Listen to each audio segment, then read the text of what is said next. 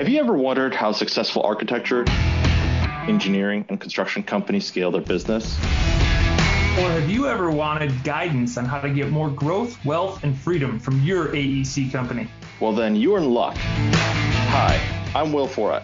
And I'm Justin Nagel, and we're your podcast hosts. We interview successful AEC business leaders to learn how they use people, process, and technology to scale their businesses. So sit back and get ready to learn from the industry's best. This is Building Scale. Hey listeners, it's Will here. Our mission is to help the AEC industry protect itself by making technology easy. If you've ever listened to our show, then you know that the three pillars of scaling a business are people, process, and technology. So if you suspect technology is your weak link, then book a call with us to see where we can help maximize your company's IT and cybersecurity strategy. Just go to buildingscale.net/help. Today's guest is Jason Lohoff. Jason is the founder and CEO of Master Routers LLC. Master Router is a full-service plumbing company in the Phoenix metro area. He started Master Routers because he wanted to go back to old-school plumbing values by providing the best possible plumbing and drain cleaning service at the fairest price for his community. After being in the plumbing business for several years, Jason had seen trends come and go, so he is always investing in and testing new technologies in order to provide the best service and best options to his customers. Their mission is to be your go-to plumber for life by providing exceptional service and a fair price with transparency and knowledgeable solutions. And with all that said, Jason, welcome to the show. Thank you, guys. The listeners don't know, it only took me 3 times to get that intro, which wasn't a difficult intro by any means, but apparently I got knocked off my rocker. So I said a lot of great things about you and the company, but we really want to hear about your origin story. Tell us about how you got in the business, and then tell us about Master Routers. I grew up in the trades and doing plumbing and stuff like that. My dad was what we call a chucking truck, right? One guy working out of his garage, and I'm pretty sure I was employee number 1, and or number 2, I guess he was number 1, and never let me forget it. So I kind of grew up in that vein and doing that kind of stuff. Went to college for a little bit, tried a little bit of this and a little bit of that, and nothing stuck. And quite honestly, I just didn't love anything else. And so whether it was from doing it before or anything else, I loved my job. I loved plumbing. I really enjoyed my interaction with my customers.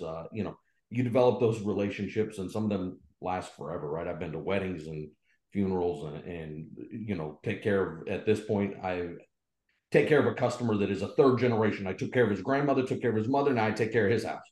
So it was that really kind of put me back into it. And then the idea of owning your own company never hurt. So it was just kind of a natural fit, and everything flowed that direction for me. Yes, flowed, just like plumbing. See, that's good. That's a good keyword stuff in there. I love that. All right, so we like to believe that people, process, technology, those are the 3 pillars of scale. Can you give me what your power ranking of those 3 are? Which is the most important, second, and then third? People is always number 1, right? Okay. Especially in my business, because what we're selling realistically is people.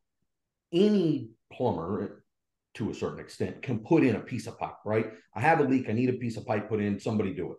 So to me, it's the people. You're buying a person. I'm proud of my name and my logo, and I designed all that stuff, and so I love that. And I think that we're a great company. But at the end of the day, when I send a technician out to do a job and I send them to your house, you are selecting that technician based off of his presentation to you and whether or not you like him, and whatever the stats are, right, that you decide if you like somebody on your first impression within the first half a second or whatever it is. There's still a huge ring of truth to that. So to me, it's people. Without the right people, you can definitely not succeed. And the transverse of that, which is with the wrong people, it will hurt your business. So to me, the first pillar that, if I'm ranking number 1, always is your people. It has to be. It's just such a huge part, and especially in a home service business where I'm not bringing a customer to me per se, to my storefront. I'm sending my army of technicians out into the field. It's the people every day. After that, I think it's the process. Because again, now I send a technician to your house saying, what does he do? How does he do it? Right. And that's the process side of things. I like Howard Schultz in a lot of ways, in the fact that every Starbucks is the same, right? I don't go into one in Japan versus one in New Orleans versus one in Phoenix. It is the same everywhere. And there is something very powerful to that. So when I send a technician to your house, and now that technician is a good person, knows what they're doing, you like them, they smile pretty, whatever that is, right? And everybody has their different formula for that. Now I've got my people, it's the process. Do they attack the issue the same way every time so that they consistently feel like they got a good experience and they're consistently taken care of? When you have that many people working for you and out in the field, there's always going to be slip-ups, there's always going to be issues, but ultimately that's where the process side kicks in, is trying to be the Starbucks of plumbing or the Walmart of plumbing, in the fact that the process is always the same, and we try to establish those, innovate those to be a little bit different. But at the end of the day, it's the people first, then the process, and then to me, it's the technology. Well, I don't love the idea of it. If I had to, I could still go back to old school methods, how I started with, where my technology was a pen and I had a paper invoice and I wrote it. I don't love that. I think that technology helps me scale and helps me grow quicker, and it gives me more data that's readily accessible. But still today, some of the same data I look at is some of the same data that people looked at 40 years ago when everything was handwritten on a paper invoice.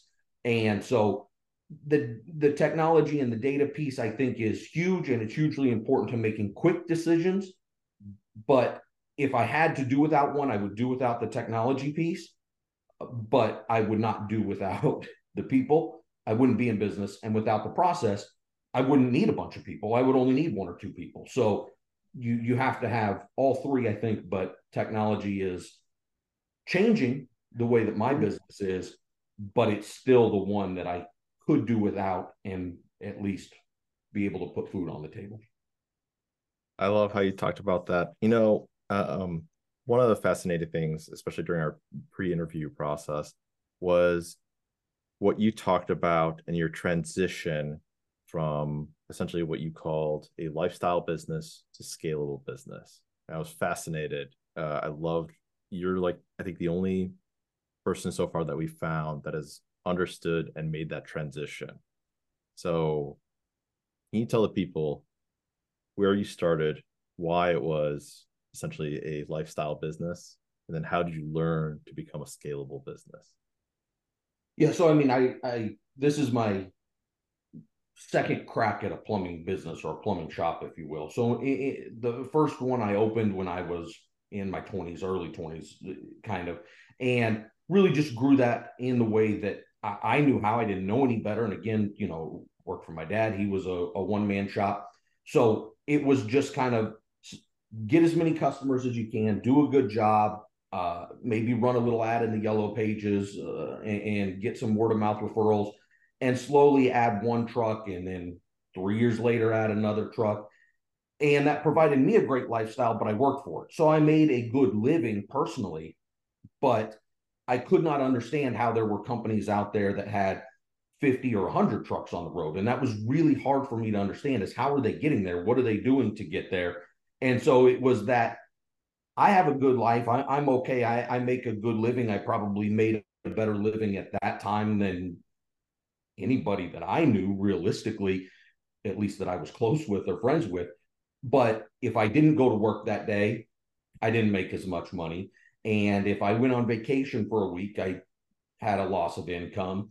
And my business wasn't an asset, because realistically, I was the business, even though I had a few trucks and a few technicians working for me.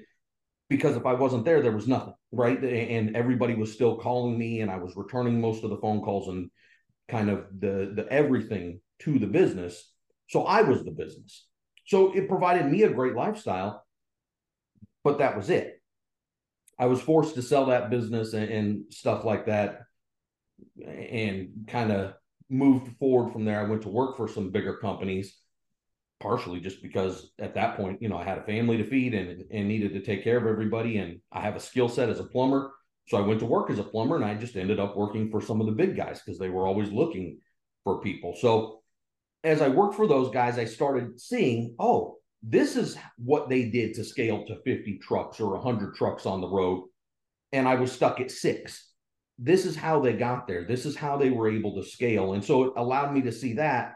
So when I started Master Rooter, I started it very clearly with the idea that I was going to start the business larger than most, and I was going to scale it as quickly as possible. And the goal the whole time was to scale it and make it profitable so that at some point I can exit the business and not make the business me. I just happen to sit in the chair that says CEO. But if they plug another CEO in, it's still a profitable business. It can still run. And then that makes my business an asset, right? Whereas traditional thinking is your house is your biggest asset. Mine is my company. My company is my biggest asset. And to do that, you have to be able to sell it. It has to be able to scale, because if somebody's going to come and buy your business and dump a bunch of money into it, they have to be able to say, if I put in X dollars, this is what my return in is. This is where my break even is. This is how I will get my money back and make more. So I really started this business and have grown this business very intentionally with that in mind, because that's the ultimate goal, is to sell it and be done with it as an exit rather than pass it down to other generations. So that for me was very hard, because what happens is, especially in the trades, right? You start because you're a really good plumber or HVAC guy or an electrician. So you buy a truck or a van, or you have one, and you're doing some side work. And the next thing you know, you have an LLC and you're running calls, and you're making 150 grand a year, 200 grand a year, whatever it is. And you're thrilled, and you're making more than you ever made as a technician. And you might be working even a little bit less. And so you're very happy. But the problem is when you say, well, how do I add another truck? And where do I get the calls for that other truck? And how quickly can I get those calls? You can be the greatest technician or tradesman in any field, but nobody's ever going to teach you that part, right? They don't teach you, here's how you scale, here's how you get calls. And so that's what I needed to learn. So my true college was working for other big guys to kind of learn how they did it and to pick what I liked and what I didn't like, so that I wasn't starting over again as one man, slowly building and adding a truck a year or a truck every couple of years. I opened the door with 6 trucks on the road, and by the end of the first year, I had 11. Can I pause you for a second? Okay. What was the thing that you missed before, sort of in your first plumbing business, that you got now? What's the big difference in sort of that change in mentality? Because there's a lot of what you described, right? The 150, 200 grand, that lifestyle business, but they're lacking that scale part. What was it that you missed before that you get now? My business is a separate entity, and I run it like that. My business makes the decisions, and I am just an employee of my business. So when I ran it before, if I wanted a little bit bigger house, I would just work a little bit more, and I would take out a little bit more money, and I would buy a bigger house. Or if I wanted a boat or this toy or that toy or whatever I wanted. And that's very common, right? Because that's why we work, is to provide for ourselves, provide for our families, whatever your reason why is. And so you can get caught in that trap. But the problem is when it comes to, okay, I want to add an extra truck, and now I want to add the calls for that. How do I do that? Where does that money come from? That's an investment. And a lot of people have a very hard time making that investment. But when you look at the large businesses and the way they scale, they don't make an investment. That is their business, is to continue growing. That money never comes out of the business and goes into the CEO's pocket or anything else. That business constantly reinvests that money in another truck, more calls, more work, more revenue, and continues that cycle going forward all the time, and runs it as if it is a completely separate entity. of its own. It is its own beast, and it acts that way. And you as the owner are simply a fiduciary of that business to make the best decisions possible to grow that business. You have to set out your plan, and this is the direction that this business will go. And then you have to march forward on that path, up that ladder of saying, this is not, I want a boat. This is, if I want a boat, I'll save my money for my paychecks. But that boat that I might take the money out and buy myself, no. That money never comes out. That money goes into another truck so that 10 years from now, I'm buying a yacht, not a fishing boat. Yachts sound like a lot more fun than a fishing boat. And that's not because I'm not really a fisherman. That's just the reality of most people would say. You can always fish off a yacht. It's just bigger fish. And you really, because it's the long-term vision, right? Nobody thinks about, well, 10 years from now, I could be here, because it's that delayed gratification. And so that's very hard for a lot of people to understand, especially, I think, tradesmen, because, and I can only speak from personal experience, right? But you make $100,000 a year for the first time and you're blown away. It's, wow, I'm making 100. I can remember I was 27 years old. I made $100,000 the first year out of a truck. And I was, I think, the third highest paid technician that I knew of. I was thrilled. I thought I had struck it rich. And then I went and started my own business and I made even less, you know? So but then it was like, oh, okay, I'm getting back up there. This is where I'm at now. Let me take some money out. Let me spoil myself. Let me tell myself thanks. Let me tell myself good job. But then I didn't have the calls to add another truck. And then as I did start to, and I worked harder and harder and harder, then I would bring on another truck, but then I had to take money to buy that other truck and save. So it becomes a real juggling act of calls and trucks and people and, you know, that whole piece. And that can be very difficult. Plus, when you're working in the business, and it's cliche, right? The work on your business, not in your business. Mm-hmm. When you're working in the business, you get stuck in the mindset of, he doesn't do it as good as I do. He doesn't do it my way. So we take that out. So when I'm growing a business to scale, to sell, to move forward, it becomes, this is how everybody does everything. You can do it just as good as anybody else, as long as you can turn the wrench and you understand plumbing, which we'll teach you, and we have programs for that as well. But we'll get you to this level, and then everybody does it the same. Everybody is right here on the same playing field all the time. That's the process piece. And then it's not about, he doesn't do it as good as me or she doesn't do it as good as me. It's, everybody does it the exact same as me, because this is what I expect. This is how we treat every customer. This is the way we're going to do it. And then it's not about, maybe I should reward myself. It's about the delayed gratification of the boost of, when my company hits the next level, I go, this is amazing. There's my gratification, because the long-term goal is to exit and sell with a scalable business. And when I turn it over, look, it's got my name on it. If I sell the business to you, Justin, or I sell it to, you know, some private equity firm, at the end of the day, it's got my name on it. The last thing I want is them to go, I bought a crummy business. This was a terrible purchase on my part. I want them to be able to say, what this guy built was amazing, and I will get my money back. And so I'm very happy that I paid him X dollars for his business. So you started with 6 trucks. Where are you at now? And then let's go with 5-year. What does that look like in size wise, truck wise? Yeah. So in terms of trucks, which is one measure, right? So I opened day one, 6 trucks on the road. And if you include me. And so I looked, because you guys asked me the other day and I didn't know 100% off the top of my head. So I looked, I have 26 trucks on the road today. Awesome. So we've put 20 trucks on the road in the last 4 years. So we're averaging 5 trucks a year, which is about where I like to be in terms of a good growth metric. I like to try to add at least 1 truck per quarter. To really feel like I'm getting there. There's times that we'll add 2 or 3 at a time, and then, you know, maybe take a quarter off. But because our business is somewhat seasonal, because in the Phoenix metro area, you've got the snowbirds, right? And the seasonal visitors. So you're obviously much busier in December than you are in, you know, June or July, when everybody wants to be out of Phoenix. So it's a little bit seasonal from that standpoint, but we want to grow from there. In the next 5 years, I would like to get somewhere in the neighborhood. I I would like to get up to north of 50 for sure, and probably closer to 75. All right.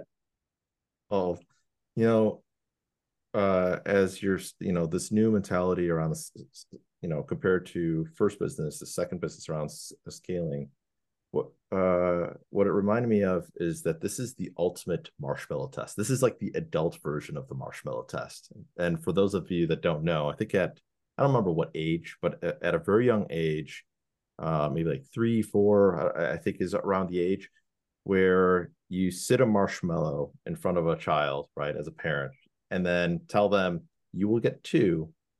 I'll be right back to get you a second marshmallow. But you're not going to get it if you eat this one before I get back. And then you leave for like 10, 20 minutes or something like that, then come back. And those that have essentially waited the 10 minutes or so, they get the 2 marshmallows, right? Or the 2 piece of chocolate or 2 cookie. But marshmallows is where it started out at. Yeah. This is the exact example of delayed gratification of, if I wait, I will get more, right? Yeah. Just the adult version of the marshmallow test. So this is the difference. And it becomes a lot harder when you start playing with real dollars that you have access to. And the more you grow, the bigger those dollars get, because now I'm not playing in the hundreds of dollars, I'm playing in the thousands, and I'm no longer playing in the thousands, I'm playing in the tens of thousands or the hundreds of thousands of dollars. That can be very difficult, right? There has been times in my career, and Master Rooter, where I have literally sat there and gone, I could give myself a bonus in the hundreds of thousands of dollars, or I could leave the money in the company and continue to grow on the trajectory that I want, and here's where it will take me. That's never a fun decision to make, but you have to make the right one. And again, I still put it back to, I'm just a fiduciary of the company. If the company had a mind of its own, would the company say, yeah, let's give the CEO a $100,000 bonus, a $50,000 bonus? Or would the company say, let's put another truck on the road and get the calls for that technician so that we're bringing in whatever revenue each truck brings in over the next 36 months, 48 months that truck will last? If the company had a mind of its own, I think the choice is pretty clear. Oh, yeah. Why would I take the money out for myself? Okay. So there's an argument to be made. There's a good amount of people that would say, well, you need to have a company profitable. What you're saying is any dollar that's outside of essentially wage, you're reinvesting the company. So you're running at or near zero profitability, in quotes, right? So how do you know when you're doing well, because you're continually reinvesting? How do you know when you're doing well, when the technical, when you look at sort of bottom line profitability, it's not really, you're running close to or near zero, right? How do you know when you're doing well? Well, so for us, it's a little bit easier because we can just look at those capital expenses and say, here's what I've spent on capital expenses. So if I just do a very simple add back of, I put $500,000 into new equipment, a new division, a new area, and I put $500,000 into additional vehicles this year, I really had $1 million profit. But I didn't take it because I put $500,000 into additional vehicles, and that generated 10 additional vehicles on the road. And I put $500,000 into new equipment that allowed us to go into this new profit arena. And so realistically, I didn't have to do that. And if I wouldn't have done that, then I would have had an additional $500,000. So that maybe is the simplest way. Okay. But I also believe in just the general, you should know your numbers. So it's the general area of the add backs, right? I sit there and I can look at and say, technically this is an add back. Technically that's an add back if I want to just be profitable. Now, I try not to run it quite at a zero profit, Will. I think that's always the smartest thing, because at some point you may want to borrow some money or something to get over the next hurdle. So I don't necessarily always run it at a zero profit, but I think that watching those dollars and watching that cash flow very close is extremely important, because money and time are really two assets that a business has that can really differentiate you from any one of your counterparts, your competitors. Is, do I have the money to do what I want, and do I have the time to invest in getting to where I want to be? They may not have those, so that can really differentiate you. So there's a simplistic sort of formula out there, and tell me if you agree with this. Essentially, whatever your growth rate is year over year, in terms of dollars revenue, however you want to call that, versus the so your growth rate of your company versus percentage of, we'll call it EBITDA or bottom line, right? If you add those two together, it should equal to somewhere between about 40 to 50. That, so depending on the company, what your goals are, is that kind of the direction that you're going? Essentially, EBITDA and we'll call it growth rate of your company equals, some number, right? Healthy companies, especially as they get really big, 40 seems to be the magic number. As they get really big, because trying to grow more than 20% a year starts getting really, really hard. You're considered a really good company if you can continue to grow that rate. Is that kind of the methodology that you're looking at? To some extent, but again, I think you have to balance that out, right? So we've been open just over 4 years now that I've been open as Master Rooter and running the company. We are growing at about a 40 blended over the last 4 years. We're about a 48% growth margin. That's huge. So, right. We have not gone below 40. So if I use that and I just go 40, Will says I'm successful, and the internet 40 to 50, depending on the company, right? No, and I get what you're saying, but you understand what I'm saying too, right? Yeah. If I just use that and say, great, not necessarily, because my EBITDA says I lost 300,000 last year. That's not sustainable either. So yes, I do think that again, so my basic way of saying that is add back and then you've got your growth. Because I think if you're investing, so it would give you an add back, but you don't have EBITDA, you don't have growth. Excuse me, take out the EBITDA. If you don't have growth, you'll never achieve EBITDA. So yes, you have to balance that out a little bit, right? And say, okay, I'm growing at 45%, but I also invested $1 million, or pick whatever the magic number is, right? Because it's different in every business. But to say, I invested this, so that's also an add back. And then because of that, here's what my EBITDA actually could be, and here's what it actually was. I think you have to look at all of those pieces, not just did I hit 40. So some of that comes from let me take the book and let me take real life and blend the two together a little bit. I love the perspective there, that it's not always an exact science. It's kind of an approximation. That's just business, though, right? I mean, yeah. You kind of learn that along the way. You could sit in an ASU business school all day long, and they tell you that, and then you go, yeah, but what about? And then they go, well, yeah, of course. Well, that's coming from a professor as opposed to a guy like me or you guys or somebody else that runs a business. So you always have to balance it out. And again, a business, to me, it's its own entity. Every business is a little bit different. And so it's my job as its fiduciary to kind of know that business like I would know one of my kids, right? And be able to pick up on the idiosyncrasies of that business to say, yes, okay, here's how I am growing. So I think those are good guides and benchmarks to use, but you still have to know your business, know your industry, know the direction that you're heading. Hey everybody, Justin here. Thank you so much for listening to this episode. As you know, Will and I are business nerds and love talking to leaders who've scaled their businesses using people, process, and technology. If that's something that gets you all jazzed up too, then do me a favor and hit the subscribe button. Don't forget to hit the little bell so you get notified every time we drop a sweet new episode. And if you know somebody who'd be an awesome guest on the show, send them our way. Just go to buildingscale.net/guest. Now, back to the episode. Oh, it's just good business right there. That is right. I could tell from sort of the first versus second time, you've gone through the school of hard knocks. And you learned a lot from the 4 companies that you were with, sort of in between. you definitely learned a lot because you're growing at a rate that's way faster than before. Yes. Just for you have technically two lines of business. Can you talk a little bit about that? I found it super fascinating. So we have basically two revenue streams, right? One is the traditional service plumbing, where if you call when you have a clogged drain, or you call when you have a leak in the wall, or you call when you have a leaking water heater, we send a technician out, he corrects that problem. It's mainly focused on residential. We do about an 80-20 split, 20% light commercial, shopping centers, things like that. And then, a grocery store, a Target, maybe here or there.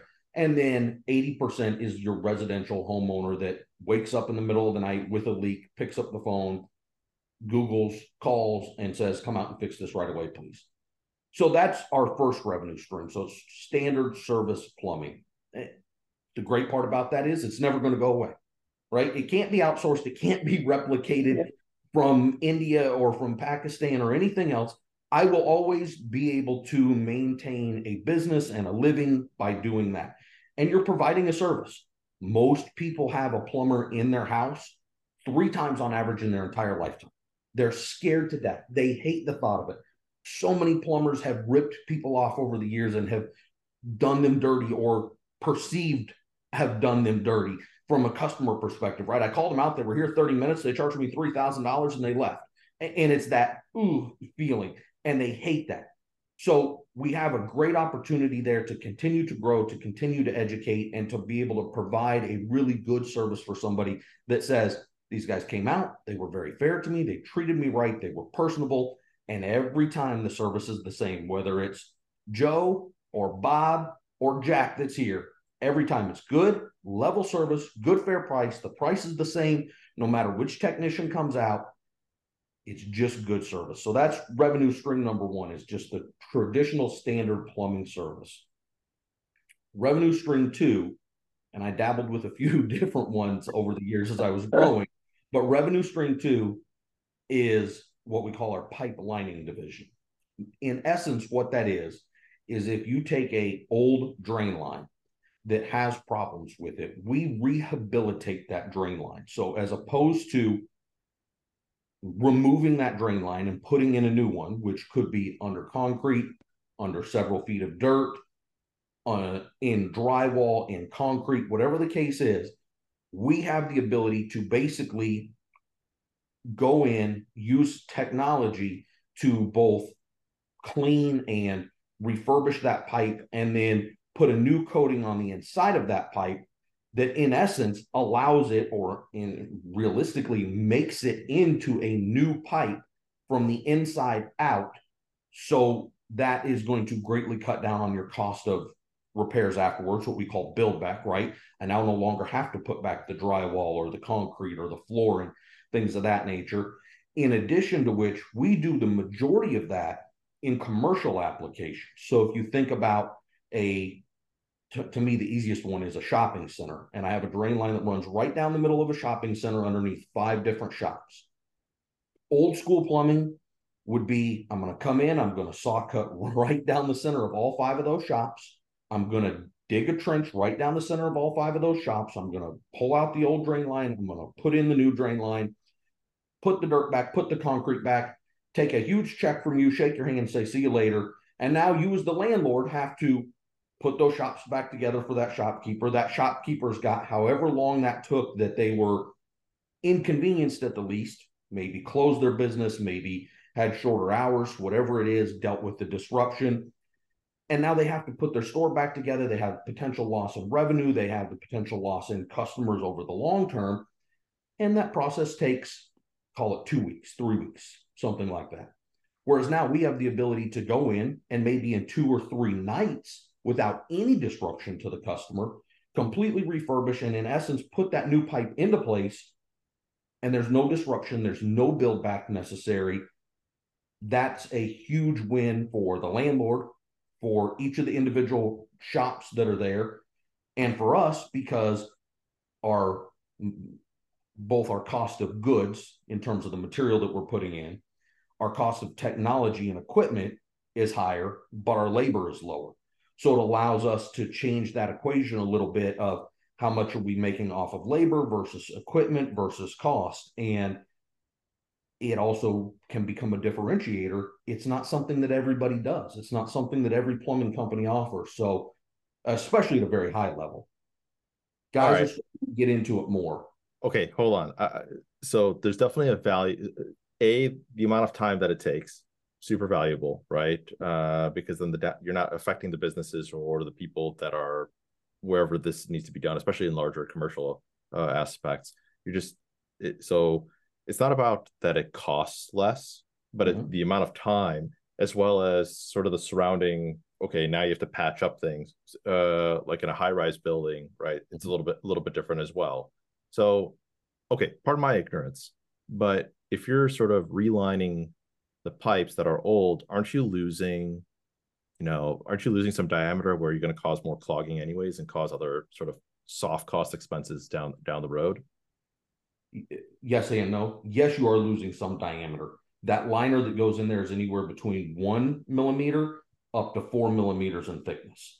So even if it is a 4 millimeter thickness liner all the way around the pipe, it's negligible. But in addition to that, you're picking up your flow rate because of the new material that's in there, especially as compared to the old, depending on what type of old material, you're going to be somewhere in the neighborhood of 20 times better flow rate, maybe even a little bit more.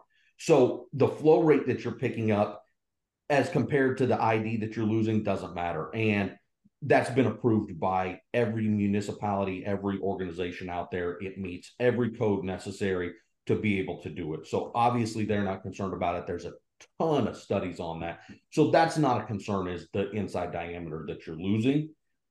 Because again, you're picking up so much flow rate, and the way that everything is rated anyway, in terms of meeting code and how it's going to pass, is based off of your potential max use. And still your potential max use is not going to be impacted enough by 4 millimeters or 2 millimeters. It's not an impact that anybody would ever notice. Okay. In terms of residents, let's say high rise, you gave me a good example before about the 14-story high rise building. Yeah. Can you talk through a little bit the difference there? Because I think the technology, I think it was a really good story in kind of understanding soft versus hard costs, as well as like what has to happen afterwards. Sure. Yeah, absolutely. So we're doing a project where it's a 14-story high rise, and there's 2 towers. It's 198 total units. Okay. So and they're all individually owned condos. So if you think about it from the perspective that every one of those units has somewhere in the neighborhood of, let's call it 8 drain lines running through it from top to bottom, running vertically in every unit. So to replace all of those drain lines would require a contractor to go in, cut through the wall from ceiling to floor in every single unit in 8 places from floors 1 through 14, and replace all of that pipe. Then the aftermath becomes fixing a channel where a pipe was in at least 8 different places in 198 residences, plus painting. What's in front of that, right? What's the finish on the front of that? Is it tile? Is it Venetian plaster? Is it the Mona Lisa hanging over? You just don't know, right? So everything could be different. You now have to do that. So the cost isn't necessarily less. It's very competitive. The difference is you don't bear the additional cost of the build back. The other part is, for a project like that would take approximately, without build back, depending on the crew and depending on the access that you had, that would take approximately 2 to 3 years to do that in a traditional method. That project will take us approximately 1 year, front to back, to redo all of the pipes. So they're all done in 1 year. Everybody's done. And we're doing that with residents still living in the building.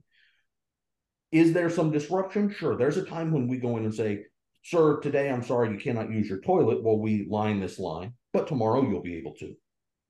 So they have some minimal disruption, but it's much less, I promise you, than having a crew of 10 guys in your unit while I cut channels in your wall and physically replace the pipe and then leave and say, see you later. And the next day you have another guy in there that's putting up drywall and tramping that stuff all over. So not only is the build back better, but the ability to work with that resident, with that person, and save some time.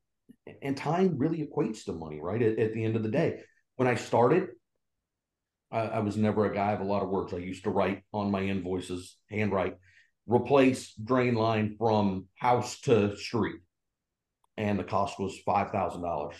And, if you look at it like that, the customer would come out and he would say, okay, you're charging me whatever it is, $500 a word. You really didn't write much here, but how many days is it going to take you? And if I said, it's going to take me 3 days, he would sit there really quick and go, well, that's about $1,700 a day that I'm paying you. I don't know, but okay. And that's the way that a customer looked at it. Over the years, what ended up happening is for the same $5,000 or equivalent cost, and I would say to a customer, look, we're going to replace the drain line from your house to the street, and it's going to cost you $6,000 by the market that day. And he says, okay, fair enough. How long is it going to take you? And if I said 3 days, the customer would go, 3 days? Why so long? Can you not get this done sooner? Because the world has changed, right? It's become do it for me now. Get it done now. I don't care what the cost is. What I care is how long are you going to inconvenience me for? How long do I have to wait for you to give me what I'm paying for? Where it used to be, well, if I'm going to pay you X, I want to know that I'm getting a good value for my dollar. How much am I paying you per day? And now it is, how much am I going to pay you to get the heck out of my hair so I don't have to keep dealing with you when this job is done? So that has changed. And so in line with that, that's where pipelining is becoming more popular and more prevalent, because it's now turning into, I'm going to pay for this either way. What I want to know is, how long do I have to deal with you for? How much inconvenience am I going to have until this project is done and over with? Not to mention then the inconvenience on the backside of that, which is, oh, wait, I don't have to have my walls put back and paint redone and worry about if the paint matches and the patch matches. And the next day you're not. That's great. That's what I want. So they're not as concerned with the price now as they are with the service that they're getting. And the service that they're getting in most cases is, how long are you going to bother me for, since I'm going to write this check for you? Very different mentality for consumers as well as even commercial, right? So I love how the traditional versus kind of the new way. Love how you depicted that. Thank you. You mentioned obviously people being most important, and getting the right people, to then do the processes that get to the pipe fitting, or pipelining technology. What does that process look like? You've grown a bunch, so you must be doing a really good job. That's a pretty good indicator of that. You have to have referrals and things. So when you think of the process side, I'll be there, both, I guess, both sides, the pipelining, but as well as the more traditional, plumber going to a house, fixing a sink or fixing a toilet, fixing whatever they have going on. How have you been able to take that process and kind of make it so structured that you're getting the same service over and over again, no matter who's in your house? So we use a couple of different systems, right? We have a system very popular in the plumbing industry called Service Titan, which is a customer retention management, price book, and kind of everything. And we really try to utilize that system because I can set certain steps in that say, you're going to do this first, and then you're going to do this next, and you'll do this third. So we utilize that somewhat. I personally believe, and again, this is one of those things I learned from working for other companies and then saying, that works and that doesn't. The old KISS method, right? The keep it simple, stupid. Try to set your priorities, put it out there. This is what's important, guys. Here it is. And let's try to keep that a little bit simple. Try to not bury your guys or people in minutia that may not be important, so that the important things to you, to me, get hit, and they are hit consistently. And then train to that, inspect to that, expect that, and hold accountable to that. This is the way we do business. You will do this. and there will be consequences if you don't, which, ultimately is going to be you might be a great plumber. You're just not a master rooter level plumber. So, at the end of the day, you won't be here. But we find that our people like that. So we try to set very simple, straightforward expectations for our people of this is how we do it. We try to keep it, again, as simple and minimal as possible while still achieving everything that we want to achieve. We also try to do some of that on the back end at the office. So from the time the call comes in to setting up exactly what it is, exactly how it's going to go, and some of the back end data that the girls put in that they receive from the customer over the phone, because it's a little bit easier as I'm on the phone with you, right, to tell you, yes, it's this, yes, it's that, than have to constantly go back and forth with the technician on the phone. Because again, now I'm a little uncomfortable. Now you're in my space. We're in my house. We're in my bedroom. We're in my master bathroom. About 80% of our customers on a service level are women, right? The wife is the one that's at home dealing with the plumber that's coming while the husband's at work for the day, or she's the one that was able to take off work and he had something that he couldn't. So she's dealing with that. So if you put yourself in that customer shoes, right? I'm a female at home by myself. I now have a guy that looks like me with a beard and, too much testosterone walking through the door. And now he's stuck in my master bathroom. Mm-hmm. That can be a little off-putting, right? Yeah. So can we take that down? Can we take that level out and just say, how long has this been happening for? Great. I understand. Let me look at this. Let me take a picture of it. Okay, let's get out of here and let's go talk about it. And then provide you with options and say, here's option 1, here's option 2, here's option 3. Which would you like to do? It really removes a lot of that negative stigma and a lot of the nervousness from, oh man, they really shoehorned me into this and kind of forced me, and I don't like the decision I made. You made the choice. Here's option 1, 2, and 3. They're on paper right in front of you, or in this case, they're on a tablet right in front of you, right? And the guys just go through and click a button and say, here's what they need. And it auto builds that form and says, here's the 3 options that you have. And so now I can say, man, here's option 1, 2, and 3. It's much easier to see that and to take that and go, okay. And it's easier to accept. And some of that's because it's built on the back end. So very minimal processes for the technicians as much as possible, because we try to do as much as possible on the back end before and or after or during the call to help assist with that. More preemptive in comparison to reactive. No, that makes tons of sense. Try to. It's not perfect. It's never going to be, right? Because every situation is different. I walk into your house, it's one thing. I walk into Will's house, it's a different thing. And I walk into Miss Jones' house, it's a different thing, even though you all have a leak in the exact same spot.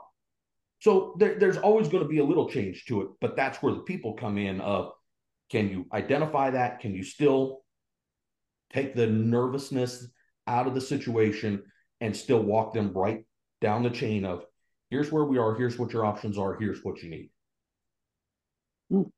So essentially you can't change the suck as to what's happening. The only thing you can do is give them the options for when they have to fix it, I guess would be a good way.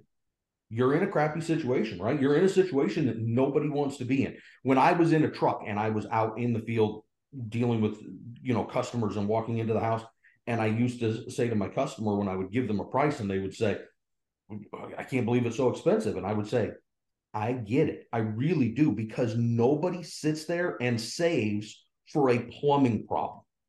You save for vacation, you save for a new house, you save for a new car. Nobody saves and goes, gee, I can't wait to put thousands of dollars into a pipe that I'm never going to see again just so when I turn my shower on, it works. Nobody does that. But that's the reality. You just got dealt a sucky hand. Like you said, you can't change how much it's going to suck. All you can do is deal with what you have. So here's the options. Let's let you pick the one that's best for you, because I don't know your situation. I don't know whether you want to do this or don't want to do it. But my guess is you don't. But what I know is you have to do it, because if not, you won't use that toilet or that shower or take a hot shower. So let's make that as palatable for you as possible and try to deal with it in the best way we can for you.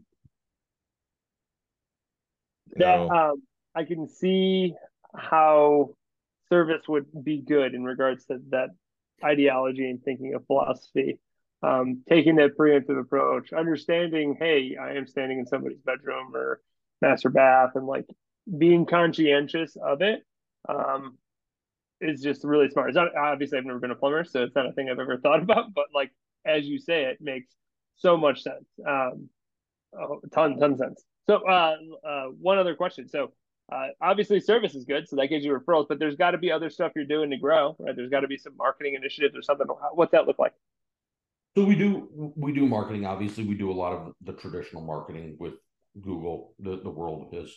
Sure. When I started, it was an ad. I had a business card size ad in the yellow pages. It was awesome. Now it's I flood Google and let them take all my money. So we do marketing online, both SEO and PPC with Google. We have a billboard campaign, so we have billboards around and do some of that. We do a back end market, what we call a back end marketing piece, which is, and that's kind of where I think you said it during the intro, right? We want to be your plumber for life. Sure. My belief, and this is just a me thing, is if I do a really good job, you will remember me. You may or may not remember Master Root. You may or may not remember the name of the company or the phone number to the company that did a good job, but you will remember me. So it becomes incumbent upon me as the technician to then do something, and me as the company, with the technician, to do something that says, this is what you will do to help that customer remember the company so they can call you back. So we do the business card and the fridge magnet. We do stickers on the appropriate things. So we install the water heater, we put a sticker. We install a garbage disposal or a water softener, there's a sticker. We have stickers that go on cleanup. So it says, okay, here you go. When we're there on a multi-day project, we have signs just like a painting contractor does, or a pool contractor, right, that go in the yard that says, hey, this is why we're here. Obviously, we're wrapping our trucks. So we try to take that multifaceted approach to getting their attention, but some of it then just comes down to, Mr. Smith, if you really liked me, feel free to call back and ask for me next time, because you can request me and I will be here to take care of you. That's awesome. I love that. Does that create process problems? I guess would be the question. My brain is saying like, oh, well, his truck is in this area at this day. Does that create any of that kind of hiccup, or is that kind of just we're accepting that because we are accepting that we want the client to feel as comfortable as possible, and that inherently will have a lot of benefit in the long run. Asking for the same technician, very interesting, because where there is a obvious like customer client experience amazingness to that, because they want the same person that they feel and trust, doesn't that create process problems in regards to like, well, if that truck isn't available, or that technician isn't available for a week or 2 weeks or whatever, depending on what that looks like, doesn't that create an issue there? Not really, because we handle it on the back end. And again, we go back to especially on that side, very customer centric, right? So you call in, you say, hey, I want Justin. He was an amazing plumber. Send him back out. Not a problem, sir. Here's when his next availability is. Would you like to wait? You can, as a customer, you say, yeah, I'll wait till Thursday. Or you can say, no, this is an emergency, has to be fixed. Not a problem, but he's not available. Here's, I have plenty of other guys that are, and that's where then the processes go into place of, now Will's my technician, and Will does it exactly the same as Justin did it. That's the goal, right? Is that we do that. So yes, you can call in, you can ask for him, and we'll put it back on the customer's plate of, you can choose, here's when he's available. It might be immediately, it might be 3 days from now, but this is what we have for you, and let that customer make the decision that suits them best, that they feel the most comfortable with. That makes sense. Using process more to have a better client experience, even when they're asking for something specific. I love that. So that makes some sense. All right, we have one final question that we'd like to ask everybody, Jason. If you could go back 20 years, it'd be 2003. What would you tell yourself? What advice would you give yourself, other than buy Bitcoin and Apple and Google stock? Other than that, what else would you tell yourself? Don't. I think you limit yourself, right? And I would tell myself not to limit myself. Don't think that you have to start small and work your way up. Look at the ways that those guys got there, and don't just take the, it's going to be really hard. It's going to be really expensive. It's going to be, don't ever take that. You should set that site just where you want it to be originally. And when you had that dream, that thought, don't go away from that. That was the right thought. Now figure out how to get there and go for it. Don't go for a stepping stone. And I went for a stepping stone, right? I started small, and then it was, that didn't work. Okay, I'll go big. If I would have done it right in the beginning, I would have went big right away. And so that's what I would tell myself. What I would tell anybody else is, whatever that original dream is that you had as an entrepreneur to get to here, don't deviate from that. Because the old shoot for the moon, hit the stars theory, if I shoot for the moon and I hit the stars, I'm still doing pretty good. But I didn't, at least I tried it. I went for it, and I went after it. And that's what I would tell myself. That's what I would tell everybody. Do not let yourself talk yourself out of going for it, and go for it 100% all the way, all in, and see what you can achieve. Awesome. Awesome. Love that advice. Love that advice. We will put all of your social media and all that kind of fun stuff in the show notes. But if somebody wanted to get a hold of you or Master Rooters, what's the best way for them to do that? So we have our website is just masterrooter.co. We left off the end just to make ourselves a little bit different than everybody else. So it's just masterrooter.co. We're on all the social medias, LinkedIn, Facebook, Instagram, all that good stuff. I'm on there too. So look us up on the web. Certainly you can call the office. We're here for everybody. And then any of the social medias, we're happy to interact with everybody. Awesome. Well, we had a really good time talking to you, Jason. And you're right down the block from me, essentially in Mesa. So I love that. We'll have to go get a coffee or something. And for all our listeners, I hope you had just as good of a time. And until next time, adios. Thanks for listening to Building Scale. To help us reach even more people, please share this episode with a friend, a colleague, or on social media. Remember, the 3 pillars of scaling a business are people, process, and technology. And our mission is to help the AEC industry protect itself by making technology easy. So if you think your company's technology pillar could use some improvement, book a call with us to see how we can help maximize your IT and cybersecurity strategy. Just go to buildingscale.net/help. And until next time, keep building scale. Scale.